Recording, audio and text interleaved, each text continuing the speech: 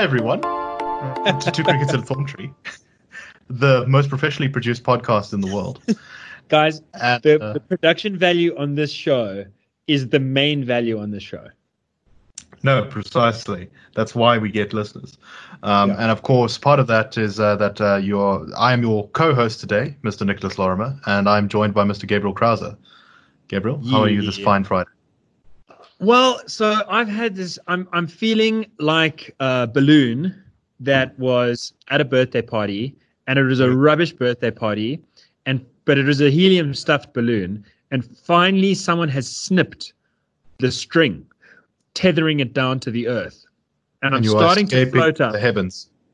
But I can't tell if I'm floating up because of the helium or if I've actually kind of run out of helium, but there's a gust of wind that's taking me up and then is going to smack me right back down. I feel like a pup birthday balloon that's been cut off the string and caught by a gust of wind. And the reason for that is I've finally packed the last of my stuff. I've been moving out of my place. It's been a beautiful place in a little suburb technically called Randview, but it's basically Yeovil on the Yeovil Observatory Ridge, facing south and west over Bez Valley, Ellis Park, and the City Bowl. Your home turf. Yeah, so I have loved my view. I have loved watching the sunset over Johannesburg, the sort of blood red sky being pierced by Ponte Tower, the Hillbrow Tower, the Transnet building, which looks like a railway. It's that sort of old brutalist, so it looks like a railway to heaven, right? That would be the idea, excepting when it's sunset and you see that railway going up to Transnet and then the blood red sky behind it. It looks a little bit like a railway to doom. Many metaphors, many metaphorical sundowners I've had, and I've loved it, but I just can't do it anymore for various reasons. And so I've been moving out, and I think that's been driving me mad. Well, the only thing I have to worry about at the moment, because I don't do this whole outside thing very well, is I was playing with the cat and it scratched me really badly.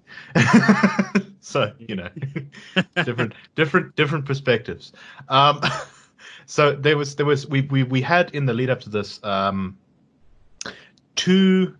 two great episodes of Two Crickets and a Thorn Tree, except they were just conversations between us and we weren't recording them, and we phoned each other to talk about something else and ended up what would have been talking about everything under the sun. I think you phoned me earlier today to ask what time we were doing the podcast, and then we proceeded to get into a discussion within about 2 minutes of whether the US had employed the right military occupation strategy in the Iraq War.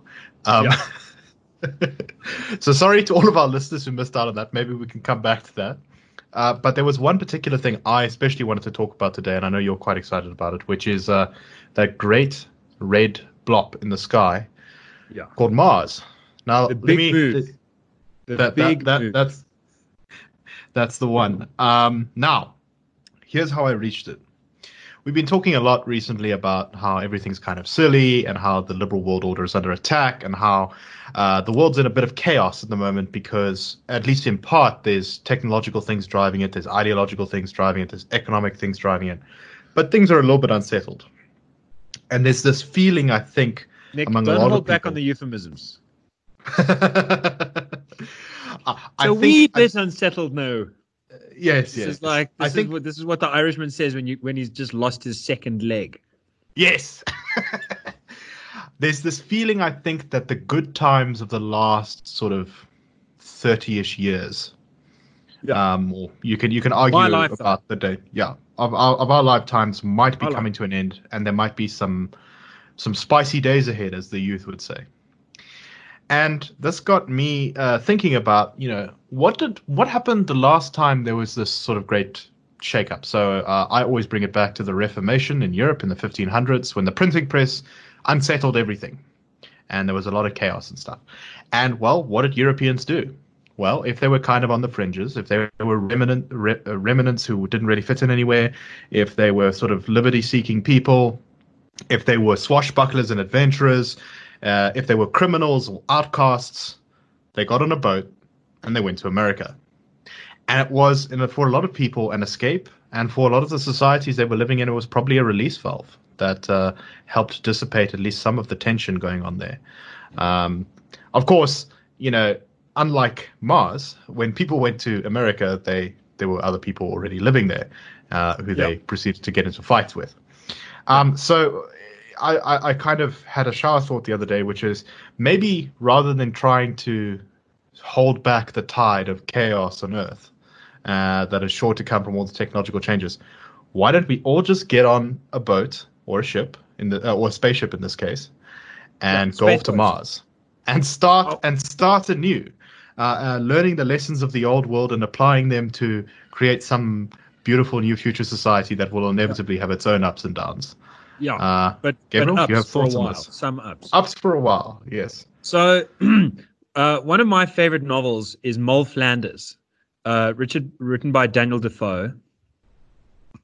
I want to say in the 1750s or something. And he, Daniel Defoe wrote Robinson Crusoe, which is a great tale about a guy who's really a seafarer. He's just sort of growing up in like a miserable part of England and wants some adventure in his life. Rather than being a cobbler, he decides to get on a boat. And like the first time he gets on a boat, there's a terrible storm and the boat sinks, but he manages to survive. And the second time he gets on a boat, they get pirate captured by some Muslim slave traders, by Arab Muslim slave traders, because that happened a lot as well. And even up into Shakespeare's period, actually, and beyond. Well, no, so Defoe's after beyond, and beyond. So he's sort of taken as a slave, and he's a slave to some rich dudes, and they teach him how to cook, and he's a cook and a busboy and cleans the toilets, and then after a couple of years of that, manages to make a getaway. And it's in the getaway, things are right, things look great, but then they sort of get caught by another ship, and they're like, well, if you want to be on our ship, then you have to come with us to Brazil, where we're going to get some nuts. And he's like, okay, that's fine, whatever, as long as I can go back home to England on the return trip. And then that ship sinks. And then it's only on page 100 of that book that you actually get to the island where he's alone. And he gets to have his lonely times. And anyway, that's the great book. For some reason, that's the one that's more commonly read. And I think that's partly because he gets into religion in a more interesting way in Robinson Crusoe. But Moll Flanders is like in many ways a much better book. Moll Flanders is this like beautiful woman who's born into a grand house. She's sort of orphaned. She's not born into a grand house in the sense that she's born a high lady. She's born like a peasant, sort of orphaned off, taken up into a grand household where she becomes a chambermaid. And because she's super hot, by the time she's 14, the like young man of the house, the sort of son of the earl who owns the manor, takes a liking to her, and they do the Scoodly Doops, and it's fantastic. But then she realizes that he doesn't want to marry her, and then she's like, no, hot dang, that's not right. And then she kind of wants to like out him, but she'd been really smart, and the family had already been paying for her to go to school, because she thought if we can get her an education, then maybe she can get like a slightly nicer job than just cleaning people's toilet pots forever. And then she has to run away from the family because this dude is like, dude, they're definitely going to take my side, not yours. And then from there, it's just adventure after adventure after adventure. It's the most action-packed novel. It's fantastically thrilling. Hijackings and highwaymen, and remind me of the name. Moll Flanders. Moll Flanders. She becomes a cross-dresser because she gets to a certain age, is like not working anymore, and she's fallen out of love. In fact, the Highwayman poem seems to have been inspired by the story. There's a terrible drama like that. And so she dresses like a man and becomes a trader of Flanders fabrics, which are kind of illegal to sell. There's all black market trade in fabrics, in porcelain. She sort of runs a brothel. She sort of runs a little school for girls. She takes in orphans and victims of rape. She does a lot of petty crime. She often dresses up as different people to go and basically rob shops. Sometimes she kind of does fake like credit fraud, which Daniel Defoe knew all about because he often wrote fake checks. Anyway, so it's a great book about a hustle. But the whole way through, her dream becomes to go to America because Virginia's been settled and there's like, people have been. And so there is open land and you can go there and you can actually earn enough money in a lifetime to buy a farm that'll earn you an income in Virginia. Whereas in the UK, to do that, there's just no ways that you could earn enough money to do that. It's too cramped and only the rich and the nobles and all that are going to be able to hold on to everything. Yeah, only inheritors. So that was America, right? That's the America that Defoe portrays. And it was interesting reading that book in my mid-20s because in my student days, I studied a lot of Russian literature and theater. And throughout the 19th and 20th centuries, until about 1930, when the Communist Party shut it down, the most common metaphor for a grand escape was, if you're in the countryside, let's go to Moscow. And if you're in Moscow, let's go to America. And you see the same thing in Irish theater and novels from the first half of the 20th century, going strongly into the second half of the 20th century. You see it in some German literature in the sort of second half of the 19th century. Like, America was very much a dream or a metaphor for escaping of terrible systems. And now America just seems really miserable. And so I think we need to go to Mars. Although it's worth saying though that still many people are going there, because especially from countries in Central America and Africa and such, which are definitely worse than the US.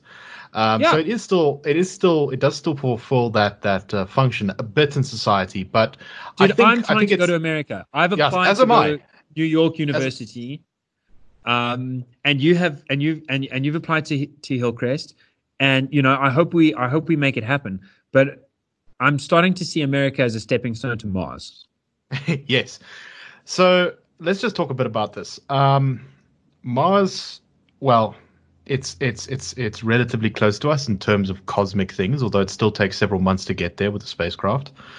Did it used to take several months to get to America? Yeah. It has some problems once one gets there. So the early American settlers, of course, faced certain challenges. They didn't really know the environment that much. It was difficult to grow new foods. They were attacked by hostile locals who weren't happy about them being there. Many things like that. Here's some problems with Mars. It's got less light than Earth. It's got about a third the gravity of Earth. Its atmosphere is toxic to us. It's mostly carbon dioxide and very little oxygen. There's no liquid water. It's got dust storms that are not very strong, but the dust can get in everything. It's got a lot more radiation, and its atmospheric pressure is about 100 times lower than Earth. So even if the air was the right consistency to be able to breathe it, if you took off a mask or something, your lungs would explode. And of course, it's also got toxic soil, and it has no magnetic shield like Earth has to protect it from solar wind. Which is basically sort of energy coming off the sun. Nick, riddle me this. Does it have communism? Does it have the threat of nuclear attack? Does it have... are you allowed to drink alcohol on Mars? At this point, that's what I want to know. I think none of those things are an issue, which is exactly the attractiveness of it, right?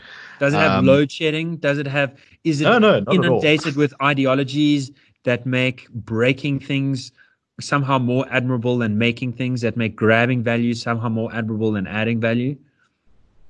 Of course not. And this is, I think, one of the many attractive things about it is it really is in a sense that I think humans have probably almost never had before, except on the very first humans left their sort of primordial valley where they're evolved into the next valley. A chance to kind of start over in a way. I mean, obviously, a Martian society would be at least quite a lot tethered to Earth, especially in the beginning. But it would provide a real opportunity to create a society that was, firstly, a pressure release valve for Earth.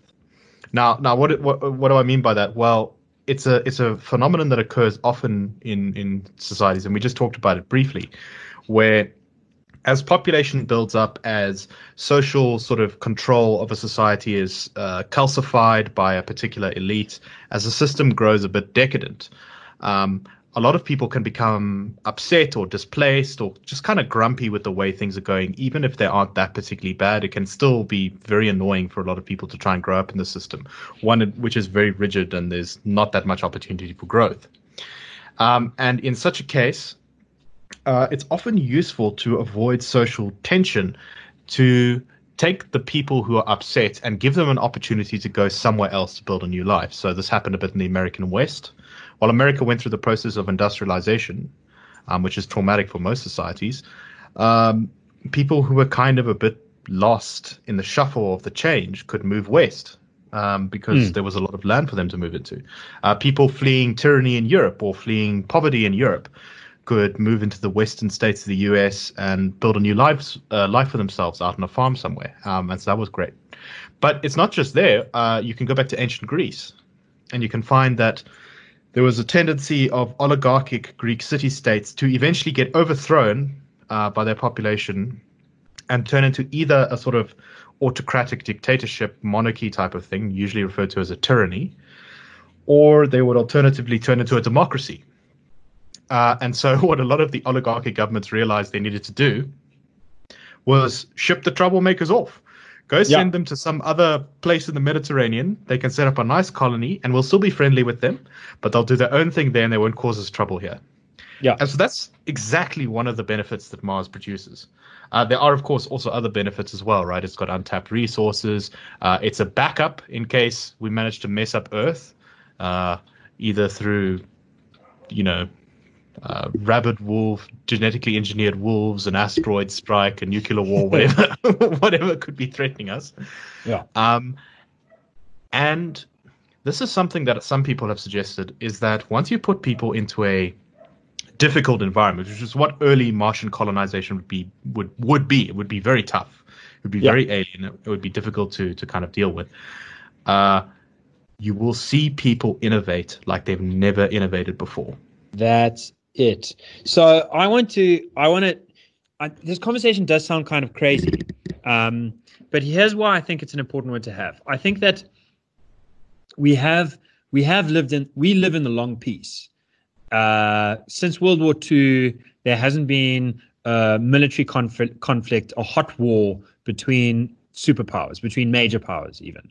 There have been wars, but they've been either sort of civil wars in pretty underdeveloped places, or there have been wars between superpowers and smaller powers. And if it is superpower against superpower, then it's sort of a proxy thing. Now, I think that, and especially in our lifetime, both of us being born sort of after the end of the first Cold War, we've been in like the super peace period of the long peace. And that's not to say that we didn't grow up thinking about Afghanistan and Iraq, Bosnia before that, and since that sort of, we talk about like the little skirmish on the border of India and China. I think we are quite sensitive. Yeah, there's definitely been trouble, and of course in Africa there was the big war in the 90s as well between Rwanda and the DRC. Huge. But by and large, things have been much more peaceful. Global politics have been defined more by peace than you can find in a while. And I think that there really are two different ways to think about politics, to think about humanity, to think about freedom, to think about economics. And the war has a lot of costs. It's the most costly endeavor that humans partake. But that song, ha, who, good God, Lord, war, what it isn't good for. Absolutely what is it nothing. Good for? Yeah, what is it good for? Absolutely nothing. That's not exactly right. And this is one of the points that I think is so important about, for example, the work of Thomas Piketty, is that he notices exactly what you're describing. Europe in the 19th century becoming ossified. It just, the sort of mobility up and down, left and right, laterally, it all starts to get a little bit crusty. The veins of the body politic start getting narrower and narrower as the gunk accumulates in the veins and the arteries, and it's less dynamic. And what World War I and World War II did is bring untold misery and death to 100 million people plus. It also brought the greatest explosion of innovation, of economic growth, of kind of creativity, of explorations into the depths of the human condition. It is amazing in that regard. Great. The great wars, there's something macabre about the great wars are the wars in which the most people die. But they're also the times in which history moves the fastest, and they're laboratories for ideas. And you see the bad ideas lose, and then you see the good ideas win. And so that is one way that you can break the mold if you've become unhappy with the mold. And I think that is increasingly appealing to people. I think that is why you see cities burning, why you see acts of terror, why you see utopian ideologies that call for social upheaval get this social cachet. It's like people want to burn it all. They feel fed up. Exactly at the same time that people are experiencing one of the most prosperous periods in the entirety of human history. In fact, the most prosperous period. Yeah. The sort of standard theory, I guess, that a lot of people assume is that, people's lives are getting kind of better, or at least they're in a good place. They're not going to want to cause social disorder and that kind of stuff. But it's not really the case. It's actually a lot more complicated than that. And that's one of the reasons that I draw attention to the esteem economy so much, because the esteem economy, one of the troubles, so 1914 was also life had never been better for more people ever before that. And the world then tipped into the First Great War. And I don't think you can make sense of it without thinking about honor, shame, and esteem networks, and the ways in which people kind of just found themselves like, okay, my Maslow hierarchy of needs have been satisfied. Like, I've got food on the table, I've got a roof over my head, I'm living in an intensely, densely populated city, intensely industrialized, very productive. But I walk on the streets and no one cares about me. No one knows me. And everyone knows that other guy, and everyone has opinions about that other guy. And like, half the people love him, half the people hate him. And here I am, sort of devoid of, there's a thirst that I cannot slake. Yeah. And it's not alcohol. And I've got a good example of this. Yeah. I've got a good example of this kind of thing, although this is also, it's often dressed up as a kind of economic thing. But go and look at any article, anything that talks about Jeff Bezos, particularly anyone that refers to him getting wealthier or losing money. And you will see a kind of aggrieved vitriol from people. Now, regardless of the moral character of Jeff Bezos, there's something weird about the fact that people get very, very upset when they hear that this guy has made more money, or alternatively get very, very happy when they hear that he's lost money. It is weird if you don't think about the fact that, what's going on is like people are dissing a dude in just the way that people diss dudes in high school when they were, if you were in a grade where there was one guy who was the best at rugby and cricket and the best at academics, and all the girls loved him, guaranteed that guy had enemies. Guaranteed behind his back, dudes were talking smack, saying, "Oh, I hate him." Especially if he was polite. "Oh, I really hate him," And if you find that he's got some dirty little secret, then that becomes very important.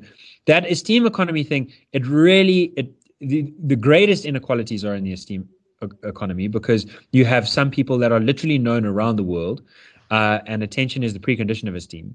And most people are literally known to like a couple of hundred tops. Yeah. So there's huge inequality at that level. But it seeks out equality because it's so easy to flip the script and be like, well, I hate that person precisely because so many people love him, or I diss that person precisely because he's a hero to so many, and that's just Precisely. irritating. And So that's a nightmare, and the easiest way to break the nightmare is to just go and set up a new Esteem market somewhere else. I say the best way because there are, in history, I see only two options. The one is war, where you take reshuffling of the deck, different Esteem networks, and you brutalize them, and you see which one actually meets the question of the battlefield the best. Logistics, bravery, coordination, technology, staying power, morale. The other option is colonization, and colonization has been pretty, it really has been a very mixed bag. It's because a lot of it has been war, just by another name. But Mars, there's no one there. The challenges are just you sort of person against the elements. And I do think that the greater the stress, one thing about the Esteem market is when there's real stress, then that tends to clean up the Esteem market. Like when you are, and that's why movies, every movie that's trying to break racism or some other kind of bigotry, there's people who don't really like each other, and then they get stuck at the bottom of the well, and then they have to work together to get out. And then suddenly they find that they're much more interesting. People become much more interesting when they've got real challenges like that, real material challenges. Because then it becomes less of this personality thing, and the things that you admire and the things that you respect are true to form. And that's not to say that there's no creativity, there's no art, there's none of the good stuff. There's definitely that too. But I think the entertainment, in fact, I think the entertainment's better as well. You can see this kind of these new little Esteem markets get set up every time we have some sort of great new field or technology or subculture pop up. Like the early years of the internet, you can see people who otherwise would have been fairly anonymized were able to kind of rise to the top of this new world that they were in of the internet by being, the top page on MySpace or whatever in the early days, or someone like Bill Gates, right? He's kind of a nerdy computer engineer. No one would really think much of him, except he took this new technology, he built a huge company out of it, and he conquered the world in a sense and became one of its most important, influential people. And Mars would be like that times 10. And here's some of the crazy ideas that people have had to kind of reform that planet, because the ultimate goal, I think, of any Martian colonization mission is to turn it from the wasteland it is into something that is completely self-sustainable. So there's a number of big problems you need to solve. The soil is poisonous. The atmosphere is poisonous. The atmosphere is too thin, and it has no magnetic shield. So it's just too cold. Yeah, Nick, you've already said the bad news. Stop repeating the bad stuff. No. I'm just feel some hope here. No, it's all good. It's all good, because bad news is just it's just news that's waiting to turn into good news. Okay. Excepting on Earth, where there's other people, in which case bad news is often just waiting to get even worse. So one of the important things to remember about Mars colonization is it's really not worth it if we take Earth's limited resources, we dig out an enormous chunk of them in order to try and make us colonize Mars, and in the end we kind of lose resources, especially in the sort of medium term. So one of the things that might be necessary is a whole bunch of innovation in mining asteroids and stuff.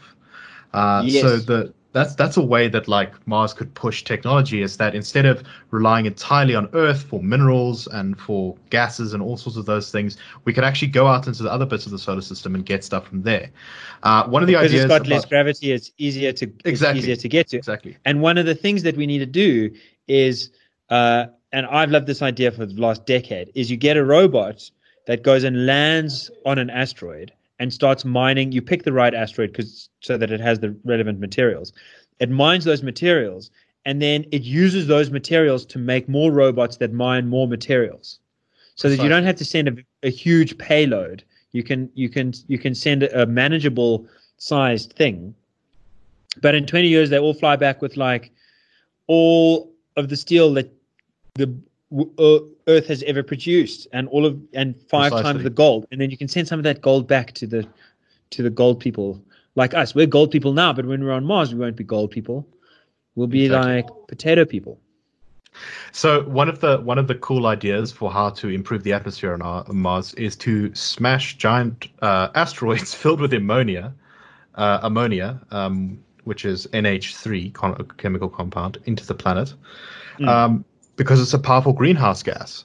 And the idea here is that you're going to pump so many greenhouse gases into the atmosphere that it will warm the planet, because I think Mars reaches about a high temperature of in the 20s, but only very briefly in the summer. And then it gets very cold. It's usually around sort of -50, -60. So it's like Antarctica permanently. So the idea was to put a lot of that kind of stuff in. You can also go onto the planet, and obviously on Earth, there's a lot of talk about how our greenhouse gas emissions and that sort of stuff is all damaging the atmosphere and the planet and the environment, and we need to stop it now. On Mars, it's all a benefit. In fact, pollute away, burn all the coal you like. It's all just good stuff, because that would thicken the atmosphere and allow more heat to be trapped and create a sort of virtuous cycle where more would be produced. How perfect is that metaphor? Like, for one man's poison being another man's pleasure. Like, coal on Mars, if you burn coal, you're doing a civil service. I love it. I want to go. Another way, so you could even imagine a scenario where Earth stops using coal entirely, but because coal is found here and not there, we export it to Mars so that it can be used in their industries, which produce cheap goods and trade them back to Earth. We can do coal for oil, coal for gold trade. Exactly. Another cool idea is to build giant networks of satellites that effectively act as mirrors that will focus more light and heat on the Martian surface in order to heat it up. And this is very difficult, but actually surprisingly close to where we are technologically in some ways, I think. It involves basically creating what's called a solar sail, which is like a hundreds of kilometer across sort of tin or foil structure that's able to capture light and then redirect it. Dude, I want to go to Mars. I want to go. And these challenges sound impossible, but like the thing about human minds is, like, once upon a time it was impossible to get from England to America without spending 3 months in a ship. And then we tried, and then we figured out how to fly. Exactly. People thought it was impossible to get to the moon within, 70-ish years of taking to the skies for the first time in a powered aircraft, and yet humanity achieved it. And the flip side is, I really do want to emphasize that if something like this were to happen, I don't think it'd just be good for the Martians. It'd also be good for people. So, and this is why I brought up Mole Flanders and Chekhov's characters and Turgenev's characters and Singh from Ireland. And so much of European literature in the 19th and 20th centuries, like even from the 18th and 17th centuries. If you go to Mars and you start doing what people thought was impossible before, people are going to look at the system that you are using in order to do those things. And they're going to look at themselves and be like, maybe we have not been imaginative enough. Maybe we've been stuck in a paradigm that is holding us back rather than driving us forward. And you can see that exactly in the American and European examples, right? So the Americans have their revolution in 1776, and they institute a new liberal government with limited powers of the government and separation of powers and all these good things. They abolish their monarchy. And within 100 years, the world's politics is completely transformed. The ideas of liberalism take deep root in the world, and they change it significantly going forward. They took what was essentially a kind of parochial, weird English way of doing things, and they made it a universal principle that could be applied to all of mankind and has improved the lives of billions since then. Yeah, from South Korea to India to South Africa, Rwanda. What's the best one in South America? I'm blanking. Where is it Brazil? Where Hernando de Soto's from?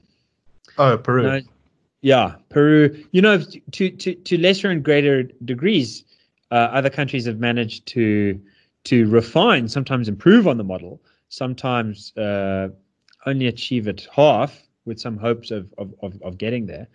But it totally changed the conversation. It just made it impossible for aristocrats in the European system to say, look, there is only one way that this thing works. And it's us at the top and forever. You at the bottom. Yeah. And if you try anything else, then you're just going to knock us back into the dark ages. And today I feel like identitarian politics combined, race nationalism and socialism have just in the decadence of our luxury. When I say our, I mean the tastemakers more than common folk, has just allowed these ideologies to become the new aristocracy, to form the codes of conduct, the status units that really matter, to inform how people esteem one another. And it's very hard to disrupt that without profound shocks to the market. And war would be such a shock, and that's just not an option. It's not an option because of the bomb. It's not an option because of the humanitarian cost. It's not an option because we're better than that. Like, we've done that, and we're never going to do that again. It's also not an option because there's always a chance that the enemies of freedom, that the enemies of liberty, that the enemies of goodness will win. Yeah. So let's rather go to Mars. Exactly. The outcome of world wars is never a certain thing. I think this is definitely right, and it is something that's far more achievable than people think. But we need to kind of start seriously thinking about it. And one of the people who's done that is of course Elon Musk. Oh wait, before I forget, sorry, there's one more benefit to Mars that I need to talk about. Okay. Which is that our critical race wokeness, critical gender studies friends. Yeah. Think that the colonization of Mars is essentially a, surprise, surprise, sexist and racist project that seeks to violate the virgin feminine Mars with a sort of male phallic colonist who's going to conquer it and make it submissive. And as such, we can calmly explain to them that it's probably best for them just to stay on Earth. And don't worry, we'll go off on our project on Mars. Don't have to. Yeah, man, this is like, part of the reason it feels like such a good idea is it feels like humanity desperately needs a divorce. Like, there has been an unhappy marriage between classical liberals and identitarians who were on the, and this is something that we've talked about before. Like, I've got all the time in the world for identitarian politics when the only way forward is a violent revolution or a violent war. Like, I think, George Orwell was one to point this out. During World War II, he thought, I'm going to use my newspaper column to emphasize that we don't need to stigmatize all Aryan Germans. We don't need to be like, these people are inherently violent and brutal and savage and nasty, and all of them need to be destroyed in order for us to have a good war effort. We can do this in a better way, and he walked the walk. I mean, he went to the civil war in Spain, took a bullet in the neck, shot people that were fascists, but without losing his sense of humanity, without losing the sense that, like, this stranger in his personal capacity might be just as good a man or even a better man than I am, might be more honorable, more honest, more dignified, but he's committed to the wrong side. So we've got to do what we've got to do. And he felt the same about the guys flying over his head and the Germans trying to drop bombs on his head when he was writing in London during the not the Blitz. What did they call it when they were trying to bomb London? No, it's the Blitz. The Blitz. So, but he said, nevertheless, I understand why people are trying to drum up a kind of a race loyalty, like Anglo-Saxon loyalty. Right. Exactly. Like, we wouldn't begrudge the Uyghurs of Xinjiang province in Western China if they now want to form a nationalist movement and call themselves East Turkestan, considering that they're being violently, horrifically treated by the Chinese Communist Party. And the Institute of Race Relations worked very closely with Black Power, Black consciousness people during apartheid, because even though the best argument to defeat apartheid is classical liberalism, if there's a useful argument that's really going to energize people that is about race solidarity, yeah, deploy it because the enemy is powerful and wicked, and just try and do so carefully so that it doesn't end up meaning you win the war and lose the peace. And that was Orwell's great preoccupation during World War II, was that he was very worried about winning the war and losing the peace. And 1984 was a sort of picture of how that would look. So this is all to say, like, the woke race nationalists have been married to classical liberals because defeating fascism, defeating the Soviet Union, defeating the worst tyrannies of I'm not sure about the South Soviet American. Union one. No, there were clearly alliances between I would say parts of Britain. I mean, Britain started divorcing itself from the Soviet Union earlier, but like in the 60s and 70s, there were still lots of Brits who really were classically liberal-minded, who apologized for the Soviet Union and ignored all of the evidence of the atrocities because they thought the system that the Soviet Union was trying to resist and overcome was effectively a classical European, aristocratic, non-meritocratic, non-classical liberal. Yeah, that's true. Rubber baron, boots in the face kind of thing. Socialism in Europe has a very different attitude than socialism in the US. It's one of the reasons it's been more successful there. Is that it's an anti-aristocratic, anti-church domination type of movement rather than just a simple overthrow the rich kind of thing.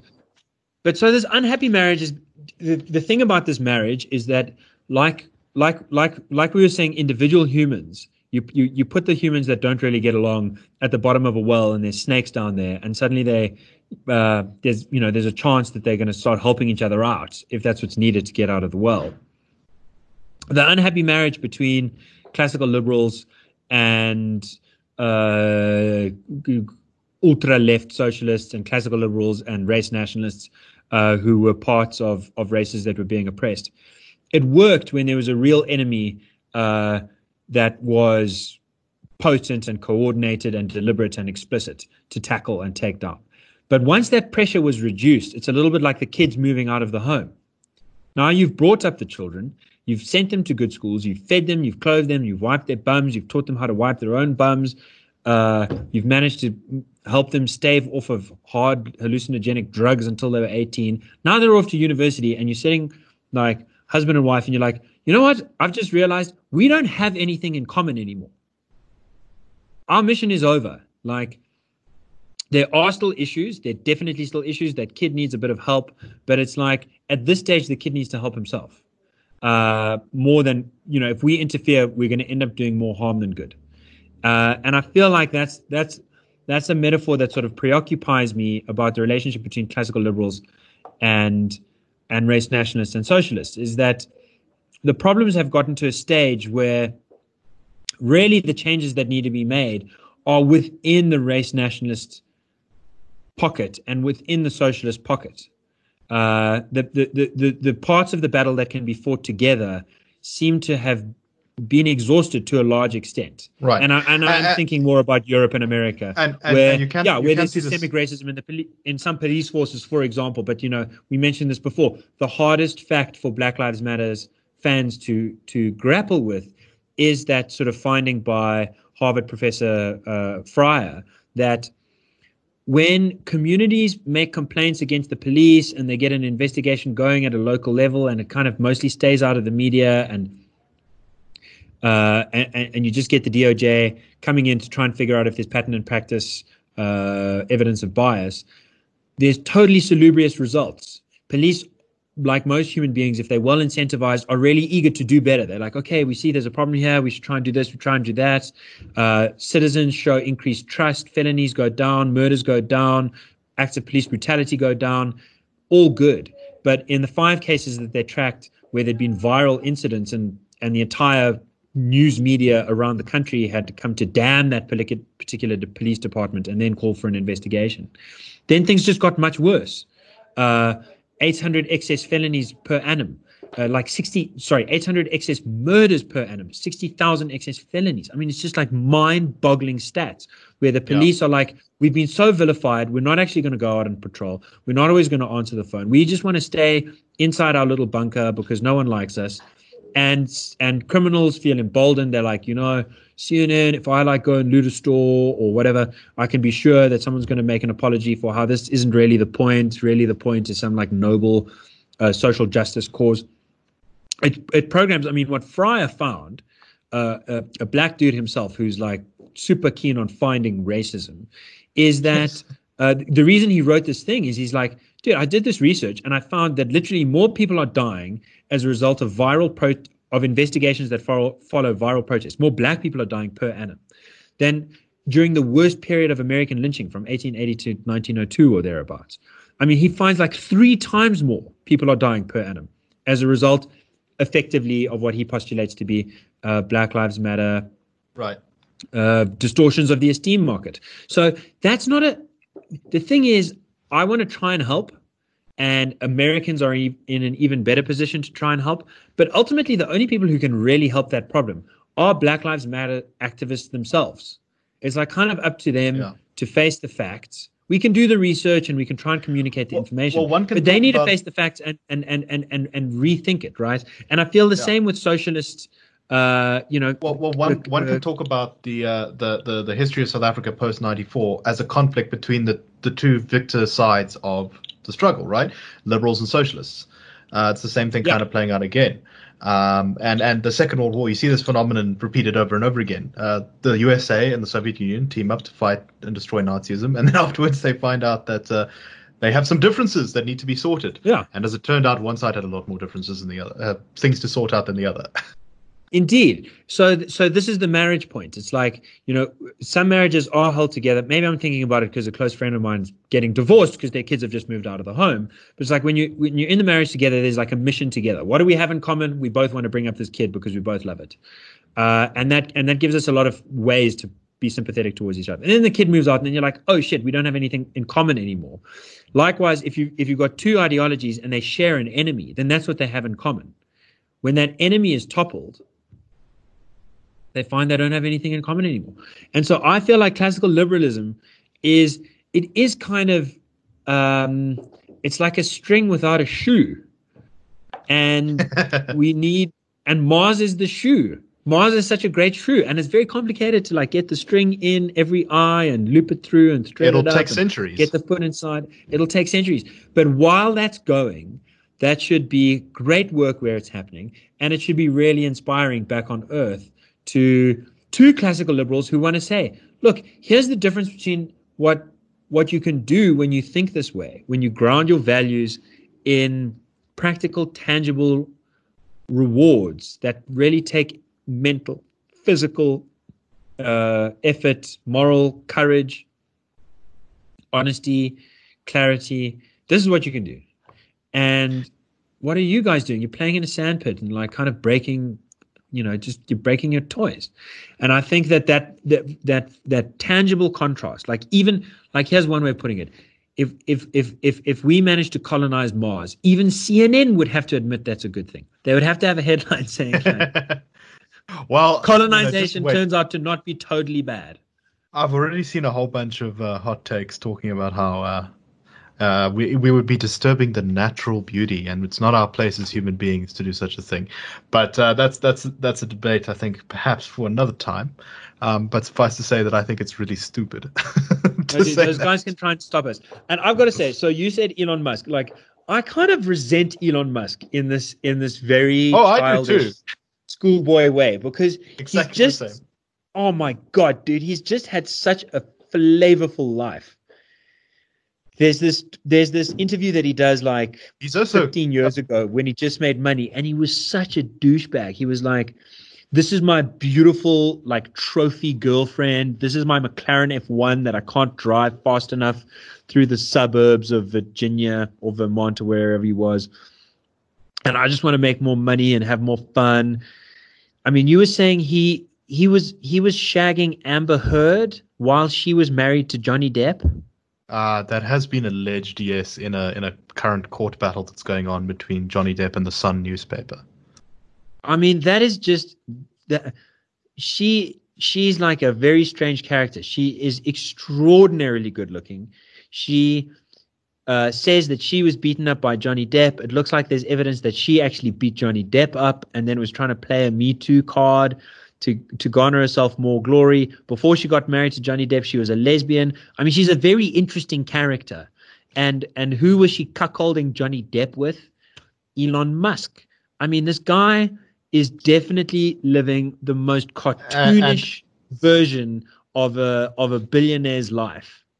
As a guy on Twitter called Sonny Bunch said, if you're an insane billionaire who's looking for attention and wants to troll the world, you can be like Trump, win the presidency, and then get saddled with one of the worst jobs in the world with half of people hating you.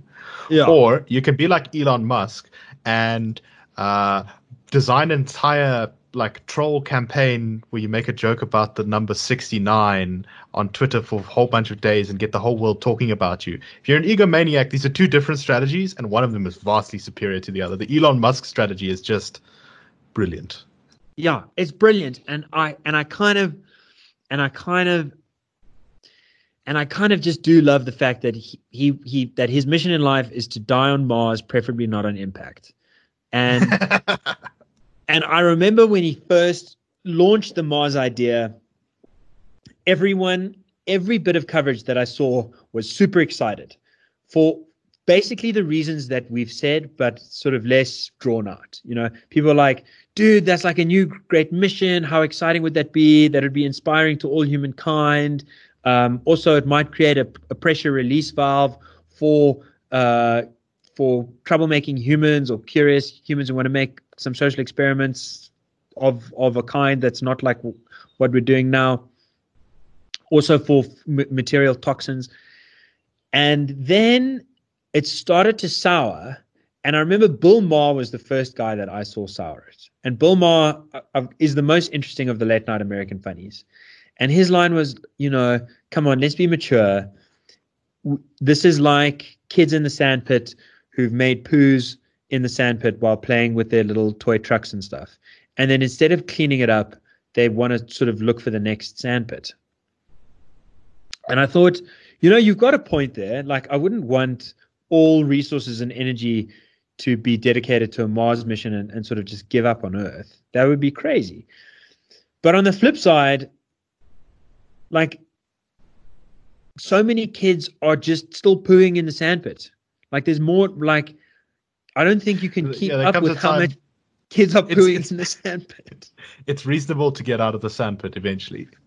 There's an equation in here somewhere of like how many poos per minute there are and how many little spade shovels of like digging the poo out and putting it in a little thing you can possibly pull off per minute. And at some point, the former becomes so much larger than the latter that you want to look at a new possibility. And look, maybe Mars is wrong. Maybe we should try and make a city at the bottom of the ocean. That seems in some ways more inhospitable. Well, then we'll have to, of course, settle with the local mermen, of course, which would be a whole raft of complicated political issues. There is one other thing that makes me think that Mars is a good bet, or is a necessary bet, not just a good bet. But that's after watching how the world responded to COVID, which thankfully is really not the civilization-ending plague that we always fear could be around the corner, but just the sort of general silliness. I thought to myself, if there's ever an asteroid that threatens human civilization heading for Earth, I really am not confident that our system as it is would have any sort of real way of stopping it. We've become sort of so nihilistic and navel-gazing and petty that the ability of Earth to successfly respond to a planet-destroying asteroid would not be very good. And so if there was an asteroid coming here, we would burn down. We firstly would move some statues around, and then we would just burn down every major city that we could get our hands on. We demand that the committee that was determining how we should best deal with the asteroid and redirect it be diverse in gender and race terms. And then also anyone who suggested that this was a bad idea would need to be fired at the asteroid to appease its wrath. Yes, exactly. There would also be, We're a, gonna there slow would also this be a asteroid big faction by that would be throwing racists calling at for it. the asteroid to hit us and saying that it would be a better alternative than what we've got. Yeah. So Human beings, if, the Greens would be like, finally, Earth is going to get a chance. exactly. So if we had Mars, it would be a nice backup so that if we do encounter such a problem and we are annihilated, we can at the very least say, well, we've got plan B. And that's always a nice thing to have. Dude, I want to go to Mars. The only thing is, Nick, the main problem with your plan is that neither of us have anything to contribute right now because we're not scientists. No. We're very much the setup on the planet once we get there phase of the operation, not the contribute anything useful in the important early bits. We're not on the useful side of this equation. And that's a problem. And that problem is compounded by the fact that like the only guys, and by guys I mean women and men, who are going to be getting free tickets to Mars are going to be the super useful ones.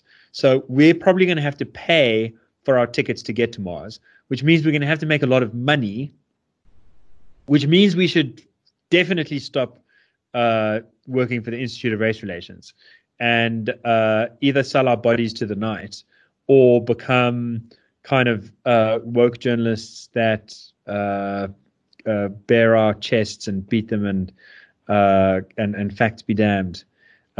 Just say whatever fits the narrative next. We could always start a GoFundMe and see if our listeners will fund us going to Mars. So we can blaze the trail for them. Start the 2 crickets in a thorn tree republic on Mars. I think that could be quite good. Okay. Let's start to wrap it up here. See if we can actually finish an episode within time. Do you have any recommendations for people? I do have one. So if you don't have one, I can go ahead. Dude, I've got a very strong recommendation. If you have listened to this podcast all the way till now, please fund Nicholas and I to go to Mars, and we promise to stream tip-top ace #1 quality podcast back from Mars to Earth to keep the flag of liberty flying on 2 planets. It's got to be the first flag to fly on 2 planets. And as a special tribute, anyone who donates more than 5 Rand, we promise to carve their name into the first thorn tree that we plant in Mars. That's a great offer. I would definitely take up that if I was a loyal listener of this show. Yeah, we haven't set up a GoFundMe platform thing, so we'll let you know when we do. If we get positive comments, we will. But I would recommend that anyone who plays video games, computer games, whatever, that you look into a game called Surviving Mars. It's a fun city builder. Came out in 2018. I think they've basically stopped updating it now. It's about 175 Rand on Steam. You can get it. Also, the expansion is 130 Rand.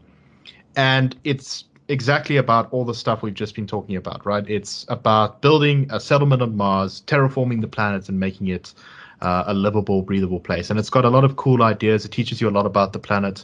It's actually the piece of media that made me fall in love with the idea of colonizing Mars.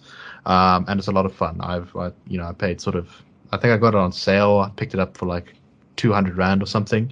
And I got it, and I've gotten 30, 40 hours of enjoyment out of it. So I'd highly recommend that. Gabriel, do you have anything so similarly insightful? My only gaming recommendation is Pathologic and Pathologic 2, which are cult classics that came out of Russia in the last 10 years.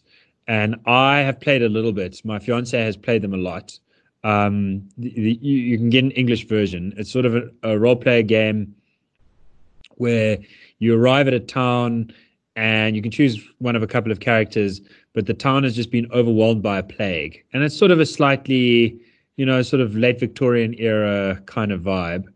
But there's this terrible plague that comes in and people start dying, and you have to enforce some social distancing and kill people to try and make a vaccine. So it sounds like it's very good for reminding people about why we should be going to Mars. Yeah. So I loved this game in 2018 and 2019. And then in 2020, neither of us have been able to play it because it's so chillingly like real life. But it definitely, it does have, I don't want to give too much of the plot line away, but basically one of the ways you can win is to go to Mars. Yes. So Right, these awesome. guys got it. Before the plague, they figured it out. It is the human beings, we need each other, but we need sometimes a little bit less of each other. Yeah, sometimes it's like a blade needs a whetstone to sometimes make sure that it's able to do what it does. Dude, At the best you know it what can it do. is? Exactly. It's like, you need a party, and that's great. And you need to get everyone to come to the party. And then the party can continue. But sometimes you just need an after party to get to a place where like the music is soft enough that you can hear yourself think. That's what I want. I just want to be in a place where I can actually hear my own thoughts between my ears over the din of hatred and fury that just pour out of my screen and out of so many social interactions. And that's more than Mars. Yeah. That's really what I think you speak for us all there. So everyone, get on board with the Mars After Party. If you are a useful individual who has great scientific engineering skills, whatever, you're a businessman who can fund things. Seriously, think about Mars, read about it, and you might also. We hope that we've inspired you to launch the next phase of humanity's progress, I guess. Yeah. And with that, let's call it to a close. Cheers, everyone. We'll catch you on the next episode, and have a great time. Stay thirsty.